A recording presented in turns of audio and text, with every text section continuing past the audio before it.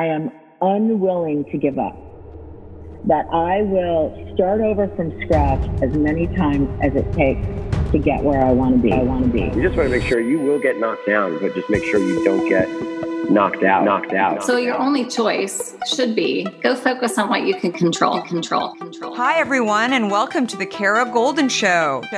Join me each week for inspiring conversations with some of the world's greatest leaders. We'll talk with founders, entrepreneurs, CEOs, and really some of the most interesting people of our time. Can't wait to get started. Let's go. Hi, everybody. It's Kara Goldin from The Kara Goldin Show, and I'm so excited to have my next guest here. We have Jen Liao, who is the co-founder and president of MìLà. And if you have not heard about MìLà, you are hiding under a rock somewhere because it is the coolest company and so yummy.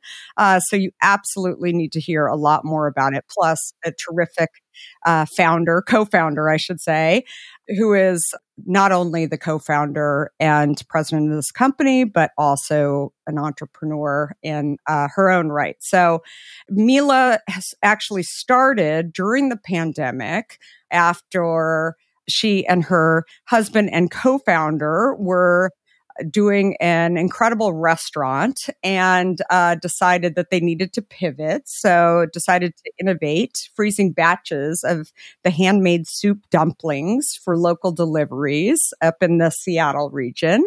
And word and demand spread like wildfire, and MìLà was born. So we're going to hear a lot more about these incredible restaurant quality soup dumplings. And of course, they've expanded it to many, many more things. You can find it in lots of places, including Costco. Direct to consumer is kind of where they started, but we'll hear a lot more about that. So Jen is here with us today. Welcome, Jen. Thank you so much. And thank you for having me today. Absolutely. So before we get into hearing more about MìLà and your journey in building it, I would love to hear about you and what were you doing before even the restaurant started? I mean, did you always think that you were going to be an entrepreneur? No, this was definitely more unexpected. So before the restaurant had started, I was actually working in health tech. So living in the Bay Area, working at a health tech company, really in the health tech biopharma world. So very, very different, both in role and in industry. So it's been really fun to get up to speed and learn this new thing. So how did you get to Seattle then? What brought you out of the Bay Area and up to Seattle? Yeah, so I actually grew up in Seattle, Bellevue area, middle school and high school. So my parents were still here and our friends were still here. And so it felt like there was a really great support network. And also there's a very strong Asian American community. And our first food for the restaurant is something called a sinjin bao, which is a pan-fried soup bao, which is as delicious as it sounds. And we really wanted to be somewhere where there would be some core audience that really knew what this was and could appreciate it. And so Seattle felt like a really good place to start that. So going from health tech to starting a restaurant, how did that come about? Where did that idea come from? Yeah, so we actually have a third co-founder named Norman, and he had worked on a chain of poke restaurants. And for his first one, he asked, "Do you want to join me in this venture?" And I said, "I'm allergic to fish and I don't know anything about food, so I'll probably pass on this. It's not exactly the best fit for me." And then after it was doing really well, he asked a second time for their second location. And I said, "I'm still allergic to fish, so probably not. But here's this person that I'm dating. This is his favorite food. We've been to LA, New York, and we can't find a really good version of this. I'm not sure why, but I'd love for you to make it so that we can come and eat it. How about you do some like Chinese street foods, do it really well, and then we'll come all the time." So it really started there. And he continued to call me pretty much every week just to brainstorm, oh, if we were to do this, what would it look like? If we were to do this stall, which location? And then after a couple of months, somehow I'm deeply involved in this concept. And so that's how the restaurant was born. And for the first year, I was flying back every 2 or 3 weekends to work the whole weekend, kind of in between the job to just make sure the restaurant was going okay. So for those who live in the Bay Area or LA or Seattle or, big cities, I guess, especially in the US, street food is it's become normal. It's cool. There's amazing different types of street food from all over the world. How would you describe that to people who have never really experienced this concept of street food? Like your friend is asking you, what is street food exactly?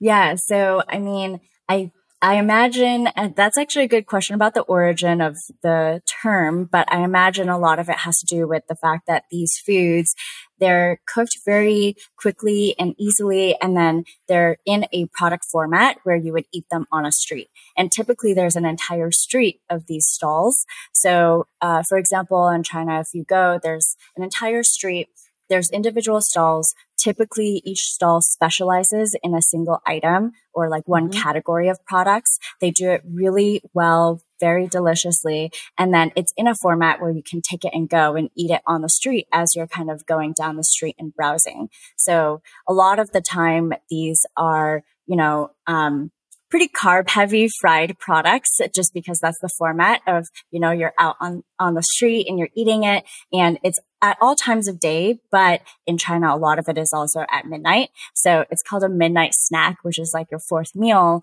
And these are really popular areas to go for that fourth meal midnight snack. How often have you thought about learning a new language only to be stopped by that memory of yours from the last time you tried to learn a language when it didn't go so well? Okay, maybe it wasn't a language that you were interested in learning, or perhaps all those poorly written textbooks in your 6th grade class weren't that well written after all. I have a great tip for you. It's called Rosetta Stone. Rosetta Stone is the most trusted language learning program around. Available on desktop or app, no matter where you choose to learn it or what platform you choose to learn on, Rosetta Stone works, and it truly immerses you in the language you choose to learn, quicker and easier than you ever imagined to.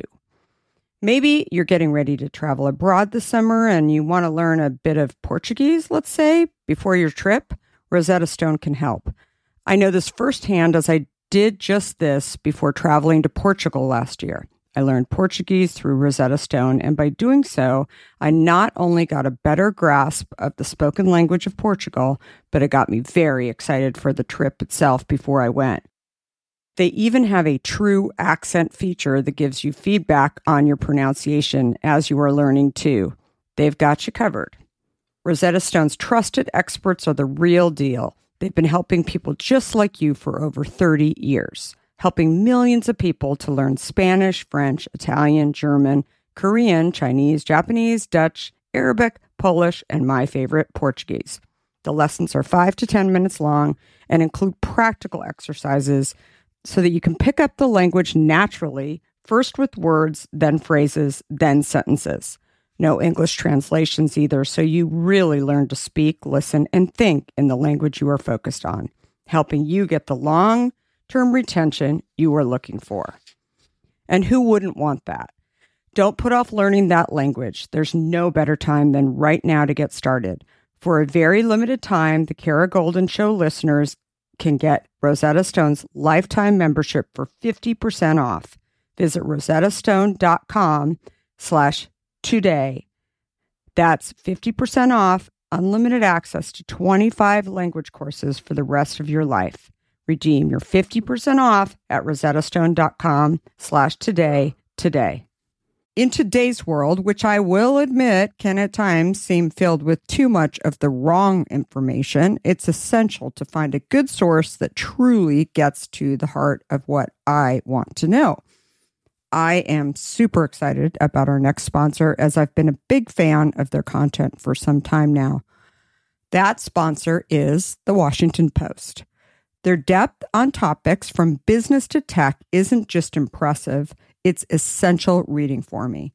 Whether I'm catching up on the latest tech trends or understanding how the day's news truly impacts my family, The Washington Post is my trusted source.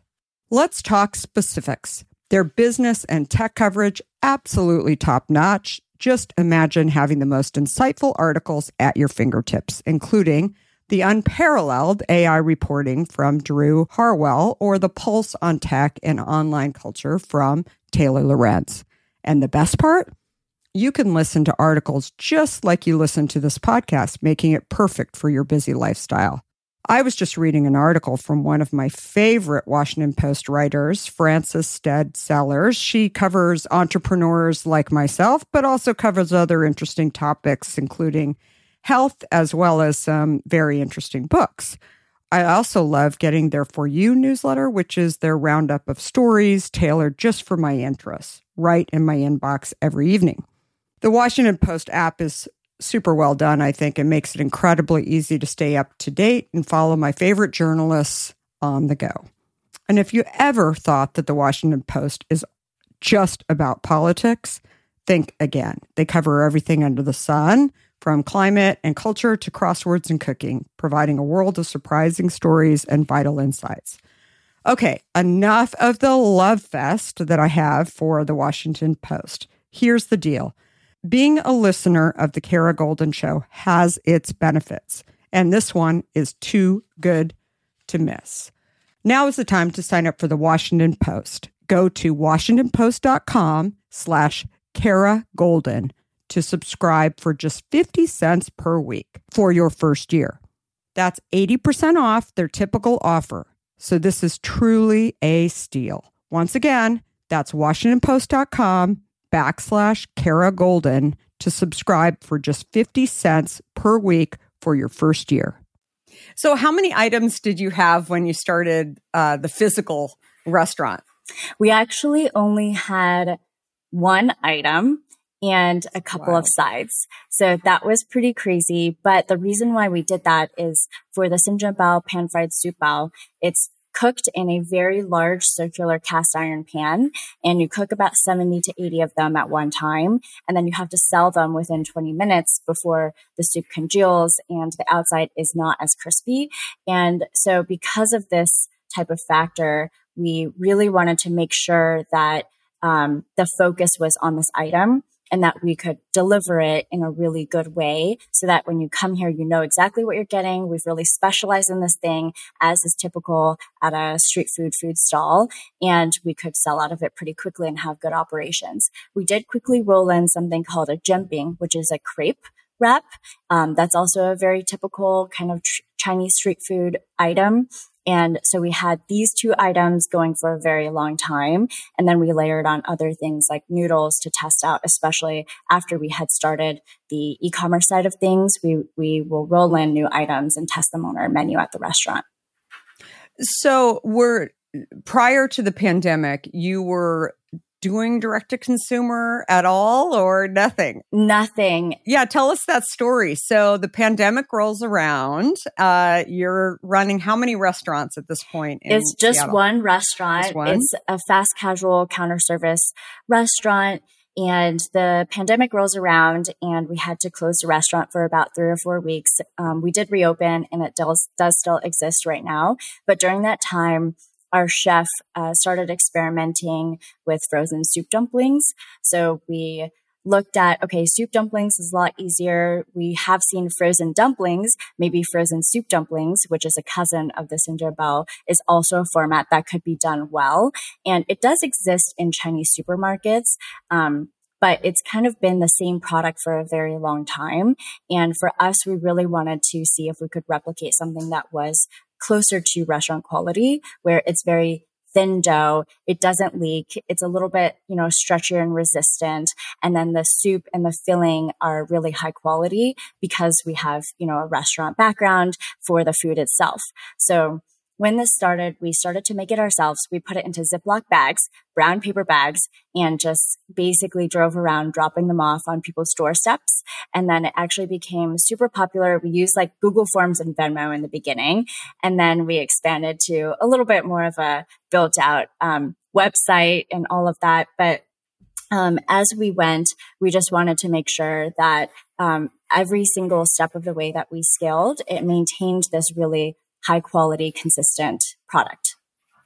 going from a restaurant to actually starting first of all, going from a restaurant to actually packaging it and delivering it around town, that was a whole new business for you. But then you took that next step and you decided to have a packaged frozen, which everybody needs to think about that. The complexities of that is very, very difficult during a time when the world was changing. Clearly, you guys were not daunted by the fact that nobody in their right mind was supposed to be starting a business during this time, but not Jen. Jen decided this is what we're going to do. What gave you the courage to do that?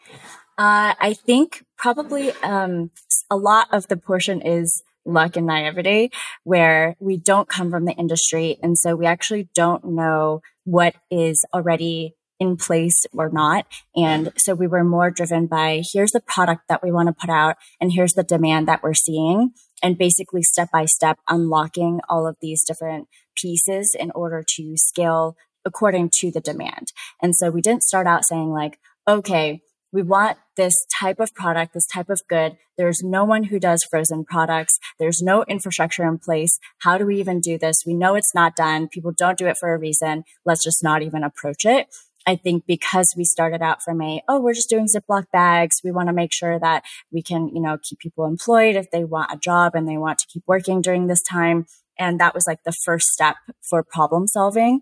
And so each step of the way, we're kind of just solving for that immediate next problem in order to fulfill the demand that we were seeing. And I think once we got the momentum, we really started to understand the lack of infrastructure probably about 3 or 4 months in when we started to expand outside of Washington. And so then it was no longer like, we can go drive this directly to someone's home. And it wasn't like, we can just, run the machine for a little bit longer and we'll just add on labor. We had to actually think about scaling. And at that point, we started to discover frozen shipping is not a thing direct to consumer. Mm-hmm. And like ice cream, some ice cream companies do it. It's really for subscribers because you have to buy 8 pints of ice cream at one time and their shipping fees. And so it only makes sense if you have high AOV, average order value, and you have a lot of volume in order to make that work. And our soup dumplings, we discovered, are as sensitive as ice cream to melting, which is unfortunate, but fortunate. Unfortunate in the sense that it's actually very difficult to have some of these 3PLs for logistics to agree to deliver and ship our food because it's as sensitive as ice cream. But now that we've done that hard work, kind of jumping forward, we kind of can ship anything frozen because we have the highest kind of threshold for what we need for frozen shipping. But so how did you So how did you ultimately manage that? Did you actually create your own frozen shipping? I mean, were you doing it on your own or were you able to actually find somebody and help them figure that out? Yeah, so we did call a lot of different companies, some which are large corporations, and we know that they do frozen goods for grocery. So we're like, okay, there is some infrastructure that exists. Can we convince them to do direct to consumer?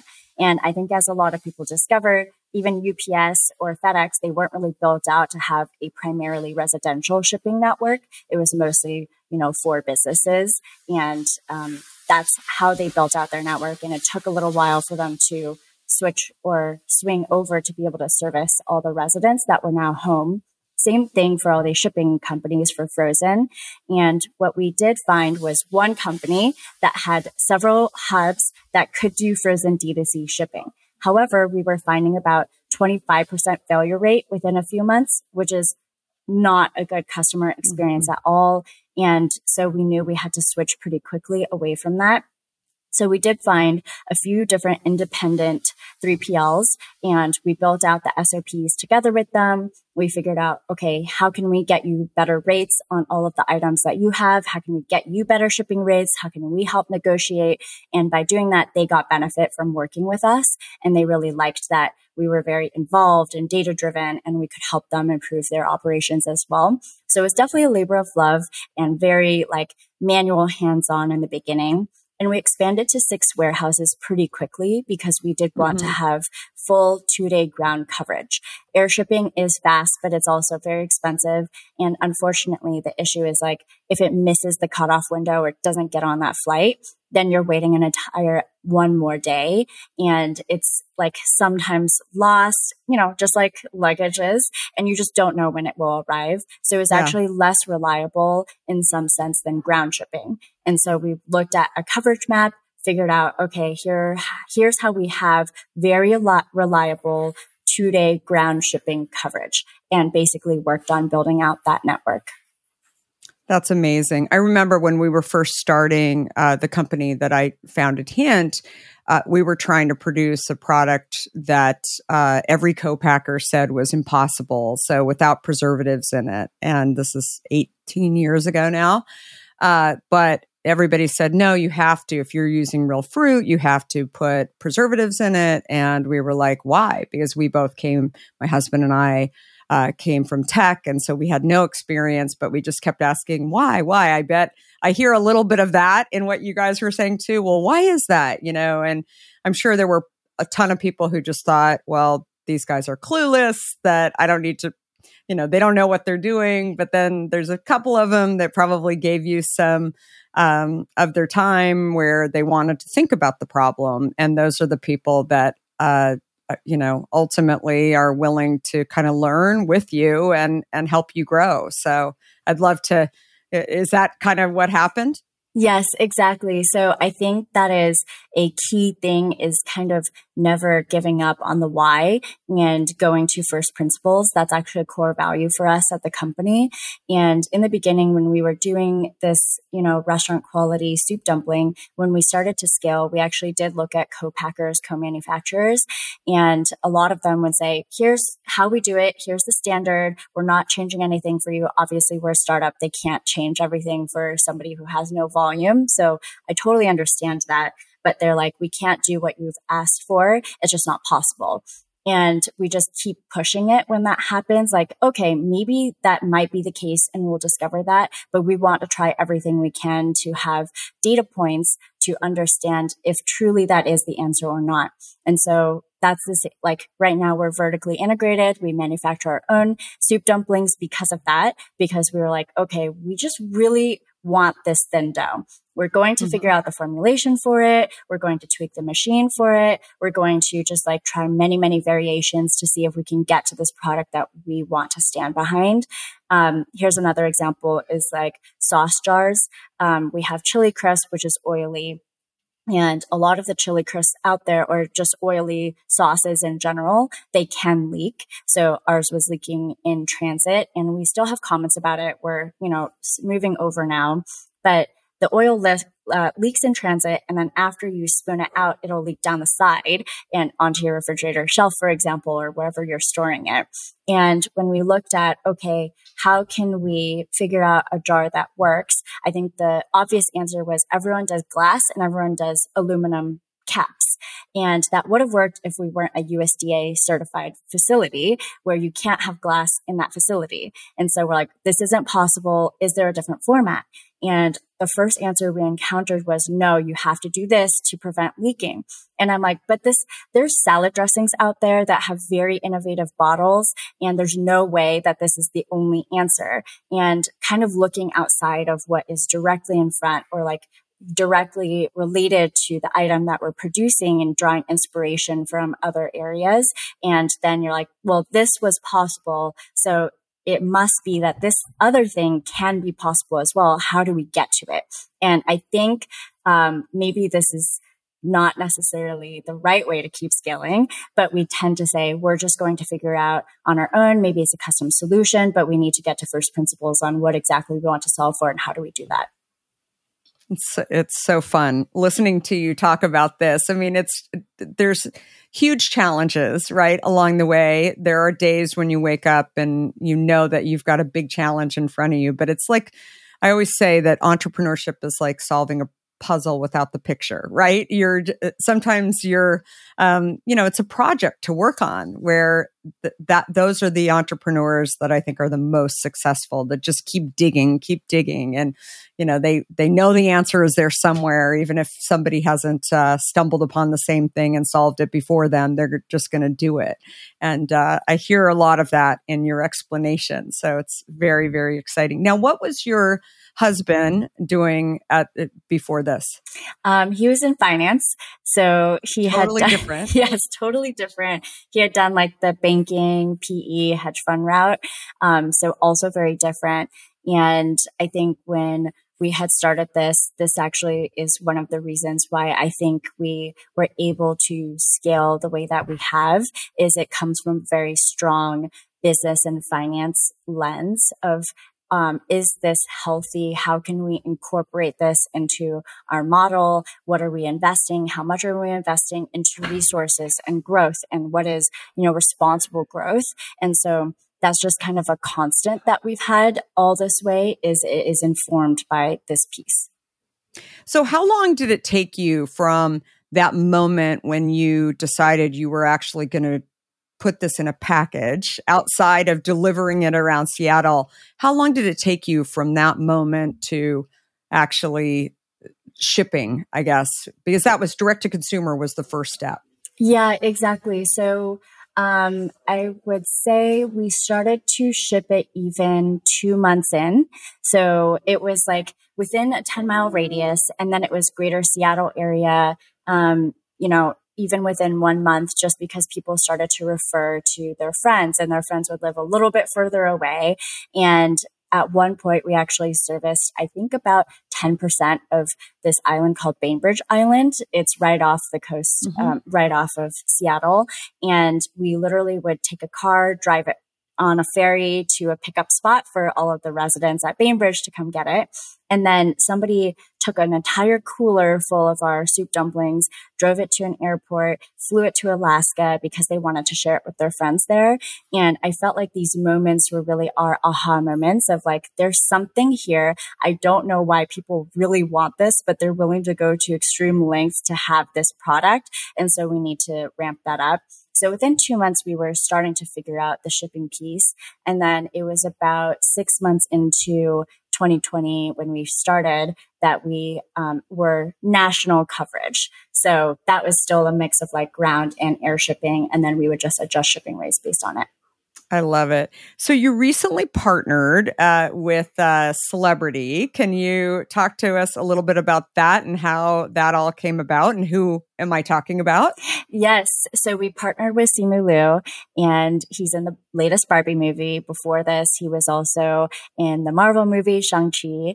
And what happened was our first round of VC funding, they were able to find somebody who knew somebody who knew somebody to basically ship a package to him and his family. And his parents actually ended up eating the soup dumplings before he had a chance to even try it. And they said, oh, wow, these are really good. Like, they are super authentic, high quality, and we would eat it again. And so he actually ended up putting in a small check as an angel investor before he tried the product, just based on his parents' stamp of approval. And then over the next year, I met with his team and manager quite a few times just to understand, is there something we could potentially collaborate on? What is he interested in? Is there something that makes sense for both of us? So finally, a year later, we met him and sat down for a conversation. And I think we felt like it was such a good match because he was also intellectually curious about it. So the entire conversation was like, how do you do this? How do you do that? Why are you doing this? And it just felt like it matched what what our style was in terms of building the company. And so then we started to talk about a deeper partnership, and now he's our chief content officer. Oh, I love it. It's so great. So you describe yourself, I was reading an article about being a third culture kid, and I loved this, and how that perspective has informed the brand's story and growth. Can you talk to us a little bit about that? Yeah. So third culture means your first culture is your parents' culture. Typically, it's another country with a different language. And then your second culture is where you currently reside, which would be the US in this case. And third culture is basically an amalgamation of both of those and how both of these very different cultures and perspectives inform, how you think and what you like and how you behave now. And so for us, we actually didn't really understand this term before we started this e-commerce side of things. And along the way, we're like, okay, we are Chinese. We're also Chinese American. What does this mean? What do our products mean? There was a lot of conversation around what is authentic and what does authenticity mean? And for us, we started with very traditional Chinese item like soup dumplings, and then we have noodles. And along the way, we just kept questioning, okay, but do we only do traditional Chinese dishes? Is that kind of the scope of what we would potentially do, or would we try other things? And the first item that came up was actually vegan soup dumplings or gluten-free soup dumplings. This is our number one requested item from people on social media. And we started to ask ourselves, like, is this authentic to us if we do a vegan soup dumpling? This hasn't existed really anywhere, and definitely not China right now. So is that an authentic item, or is this part of people saying like, oh, there's, appropriation or gentrification or whatever that might be? And so we really tried to approach this question with intellectual honesty of like whether this is authentic or not. And for us, understanding third culture really had that, answer for us, which is like, we are Chinese American, and in American culture, this is an audience and this is what people want. And in China, if there were people who previously were vegetarian or vegan, and this is something that's important to them, this also would have developed in China at that time. And maybe it will in the future as well. And so then like that is authentic to us as individuals and our experience and our heritage. So this makes sense for us. And other dishes that we're looking at, it doesn't have to be something that is 100% traditional or classic, or like this is the way it's done in this region, which we do some of those items. And we, talk about a lot of the background and the education around it. But then we also will be very innovative around other ideas where it is a mix of, American cuisine mixed in with this, or even other international, other country cuisines mixed into it, because while we're here, it's a melting pot of these cultures, and we are naturally influenced by it. And that is kind of our informed lived experience. So you aren't the first frozen Asian food that's out there, but you're absolutely delicious and yummy. When a consumer is thinking about buying quality frozen items, I mean, what, I guess, Asian food, Chinese food, like what should they be aware of? I mean, what's been kind of surprising about the category? I think especially since you came in from the outside, right? And you're sort of like looking at all the different options and you're feeling confident that you can go and start something unique and different. What is so different about what you guys are doing? Yeah, so I think in a lot of mass conventional grocery stores, there's a lot of American Chinese food, which is its own category. And I think it should be its own category. And I think it's very special from, the history of how it evolved in the US. But that is definitely the dominant item that is in grocery stores right now. And then you have Chinese grocery stores that have a lot of the items that we are taking a look at as well. And I think what is surprising is a lot of the infrastructure does not overlap for these two types of channels, which is very interesting. So there's a lot of suppliers and vendors out there that have ingredients for Chinese restaurants or maybe Chinese grocery stores, but they're actually not built out at all for American grocery stores. And they have different certifications, different regulations, and different, consistency, because restaurant is very different. And so they might be servicing a very large volume, but it's more local and there's more variation, and it doesn't have exactly the same processes that are required for some of the American channels that are out there. And so with this kind of split, it's evolved in a very different way. So even when we released our noodles, this actually was something that was so hard. We had to change 10 different suppliers before we launched because we kept like getting it one step further. And then we're like, oh, this is produced next to egg noodles, and egg is an allergen. And then how do we, make sure that the right protocols are in place in order to have this certified for what we need? And, because they're not set up the way that, all the other channels for American grocery are, they can't really change their entire operations for us when it's also a request of, one portion of what they're doing. And I just hadn't really thought about that or expected it at all as we went into this. But I think in terms of options, what we try to do from a product perspective is we want to be value add and have a step function better product than anything that's out there, including options in Chinese grocery stores. So then we're looking at, okay, there might be options there, but is there a way that we can do something different or do something better by approaching it the way that we do? And I think because we're starting fresh, we have a chance to invest different dollars to innovating on the product itself and improving on quality potentially. And I think like for the different audiences, even the Chinese audience, I think they're willing to pay for and willing to try these items if there's something different about it. So that's kind of what we're approaching it as.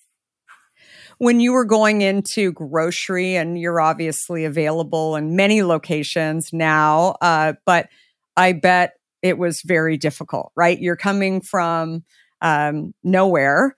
You've got a restaurant in one part of the country, and you're going in and trying to negotiate, and there's like, oh, there's no room, right? How do you get over that hump? Yeah, so we actually waited to roll out in retail until this year. And we've had a couple of partners kind of asking us along the way. And I think that's been amazing that they've been willing to partner with us and wait and help us figure out what is the right product to get into retail. And so I think along the way, we've just figured out, okay, we're waiting to get into retail. How do we get the best product that's out there? There's a lot of unknowns, like if it is in a frozen aisle and people don't know that soup dumplings are sensitive to melting, will it melt on the way home? Or if they don't know how to use a steamer basket, will they know how to steam it? And I think it was good for us to wait this whole time because then we had a chance to, scale it on D2C. There's a lot of online resources on our social media, on videos of like how to steam a soup dumpling, what kind of tools can you use, what alternatives can you use, how should it look? And so now we've started to educate, I think, the population that's interested. And even if you find us in a grocery store, it's very easy to find these resources as you go on this journey. If we had rolled out earlier in retail, I don't think it would have been the same result for us and readiness of the consumer population out there. So prior to starting your company, you and your co-founders were doing other things. And do you think that doing other things prior to starting a company gave you the courage, gave you some education around business, that you're happy that you did that versus, just starting this company sooner? Yes, definitely. I very much agree with that. I think the biggest thing is no job can fully prepare you for another job. There's like some things that translate, and a lot of it is soft qualities that will translate. Like, how do you work hard? How do you sit down at your desk and do 3 hours of continuous work? How do you manage a team or respond to things that are out of your control? And so I think those are some of the lessons that are a takeaway. But I think a lot of our team, because of this, we're less tied to, have you done this exact job in this industry before? And it's more, do you know how to ask the right questions and approach the problem to be able to solve it for this? Sometimes really deep experience in this industry really helps, like manufacturing frozen food. Probably very difficult to figure that out if you haven't done anything like that before. So it really depends on the position. But I think because of this experience, we've been able to draw in different qualities. So for my husband, Caleb, because of the finance background, he's been able to build that foundation really well for us. And then for me, I think I did more on the sales and consumer side at the previous company. And so I had some idea of like, oh, here's what's potentially possible. Here's when we need to move on. Here's how we can operate and manage teams or manage peers or manage up, or like all of these different pieces inform how we might build the culture of the company. And that's been really important because your company is the people. Definitely. So last question, and you can answer it anyway, but what is either the best advice that you've ever received, or what advice would you give to somebody who's thinking about launching their own business, or maybe they're in the beginning and sort of you're a little further along and knowing what you know today, what advice would you give? I think maybe two different pieces. One is don't wait to get started. I think nothing has to be perfect to try it out. There's lots of ways to get small data points that indicate that you're onto something. And it might not be a perfect metric, but it's a proxy of like in directional of, okay, is this something that people want or is it not? Is this possible or not? And I think there's lots of ways to get started. And a lot of people might wait to do it because they're trying to perfect something. And then I think the other piece that maybe goes hand in hand is like nobody knows everything. And so you don't have to feel like as a founder or CEO, for example, that you have to have all these skills and capabilities and experience. I think importantly is knowing what the gaps are and building a team around you that is able to fulfill all the different pieces that are needed. So it doesn't have to be one person. Totally agree. Well, thank you so much, Jen. Everybody needs to go and find MìLà or go to the website and check it out. We'll have all the info in the show notes too, but really appreciate you taking the time, Jen. And it's such a terrific company and products, so yummy. And the steamer as well is absolutely amazing. So I had used one before, but they're not as difficult as you may think to use. So they're really, really great. And they certainly are, I think they're better than most restaurant quality. So you describe it that way, but I think it's actually much, much better and so good. So thank you again, Jen. Thank you so much. It was wonderful to chat with you. Thanks again for listening to The Kara Goldin Show. If you would, please give us a review and feel free to share this podcast with others who would benefit. And of course, feel free to subscribe so you don't miss a single episode of our podcast. Just a reminder that I can be found on all platforms at Kara Goldin. And if you want to hear more about my journey, I hope you will have a listen or pick up a copy of my book, Undaunted, which I share my journey, including founding and building Hint. We are here every Monday, Wednesday, and Friday. And thanks everyone for listening. Have a great rest of the week and 2023, and goodbye for now. Before we sign off, I want to talk to you about fear. People like to talk about fearless leaders, but achieving big goals isn't about fearlessness. Successful leaders recognize their fears and decide to deal with them head on in order to move forward. This is where my new book, Undaunted, comes in. This book is designed for anyone who wants to succeed in the face of fear, overcome doubts, and live a little undaunted.